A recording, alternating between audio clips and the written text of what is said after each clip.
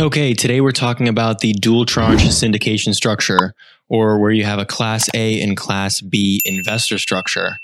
And what this is, if you're not familiar, it's essentially where the sponsor creates a synthetic preferred equity position within their own deal and with their investors. So the Class A investor members, they receive a fixed rate of return, which is senior to the other equity or the Class B investor members in the deal, but they get no upside in the deal whatsoever. So they just earn their fixed rate of return. And for a lot of people, it makes a lot of sense because they like the added security of the equity cushion because they subordinate the Class B investors, and they like the current income stream, and they're not so much worried about the future upside potential.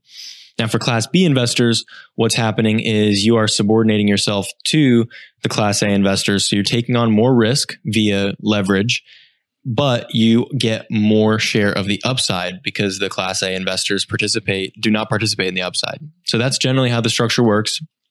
And here I've got the screen share in front of me showing you an example deal. The investors here are projected to make 14% IRR, and you can see the average cash flows are about 9%. So just based on basic finance, you can tell that if we put, let's say, a 10% Class A position on the deal, that's going to be dilutive to the cash flow in year one because they're less than 10, but then slightly accretive in year two, accretive, and then dilutive once we begin amortizing. And so you'll see what that means in a second when we plug it in, and also notice the overall return, right? The current 14% IRR.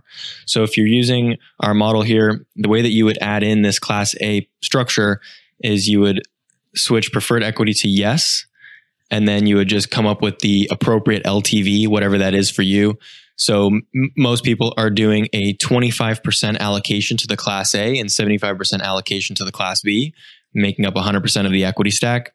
And they're doing that so that there is enough cash flow coverage to support the current income requirement of the Class A investors and also provide them with enough equity cushion that actually makes sense and benefits their risk position.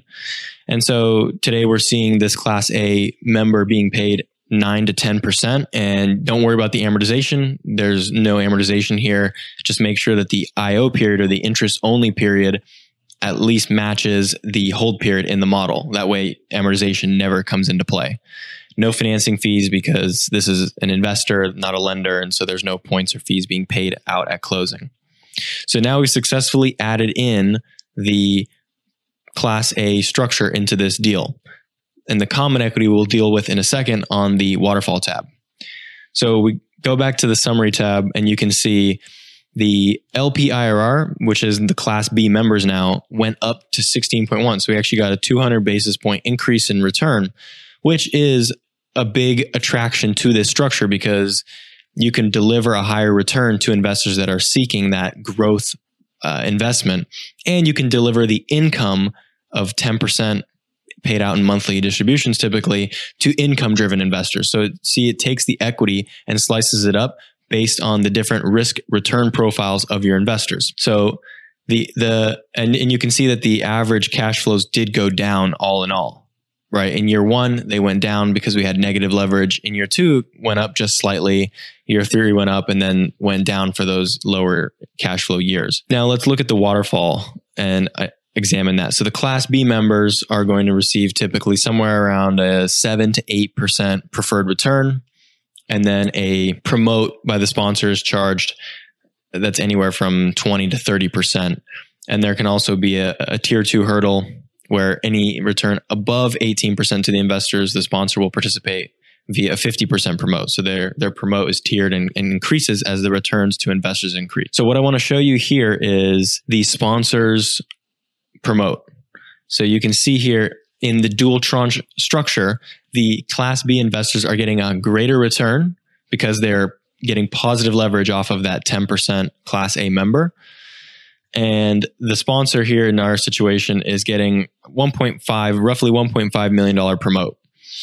Now, logic would tell you that, well, if the Class B members are getting a higher return, shouldn't the sponsor get a higher promote?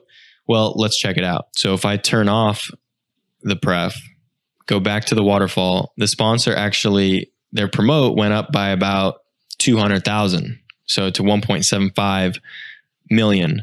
And that's a little counterintuitive, but that's how this actually works. So, and the reason why it works that way is the sponsor is taking a 30% promote, for example, on the fixed sum of profits. And actually, in this case, there's actually less profits to promote because there's less Class B members and more of the cash flow and distributions are going to the Class A members.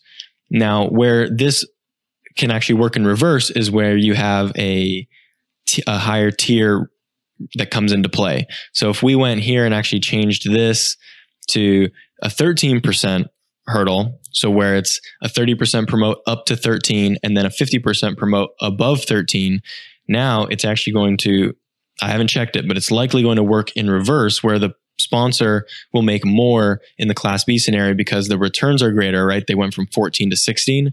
So the sponsor will spend more, the cash flows will spend more time in that tier 3 level where they're getting half of the distributions.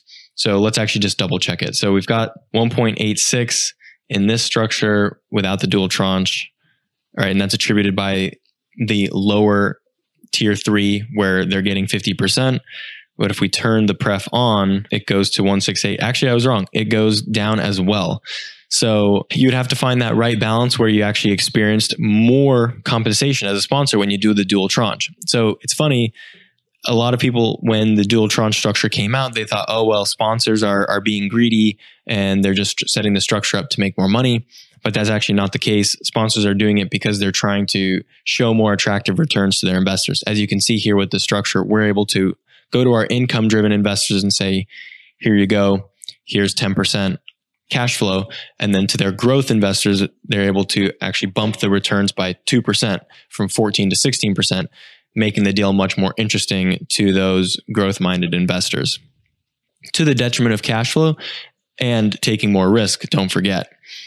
If you want to learn more about this structure, I wrote a really good article going into much greater detail a while ago on this topic. You can just go to our website, lscre.com, and look for the dual tranche syndication structure article under insights. And if you don't yet have a copy of this underwriting model that we use today to play with the numbers, you can also download your free copy of the model on lscre.com. Thanks for watching.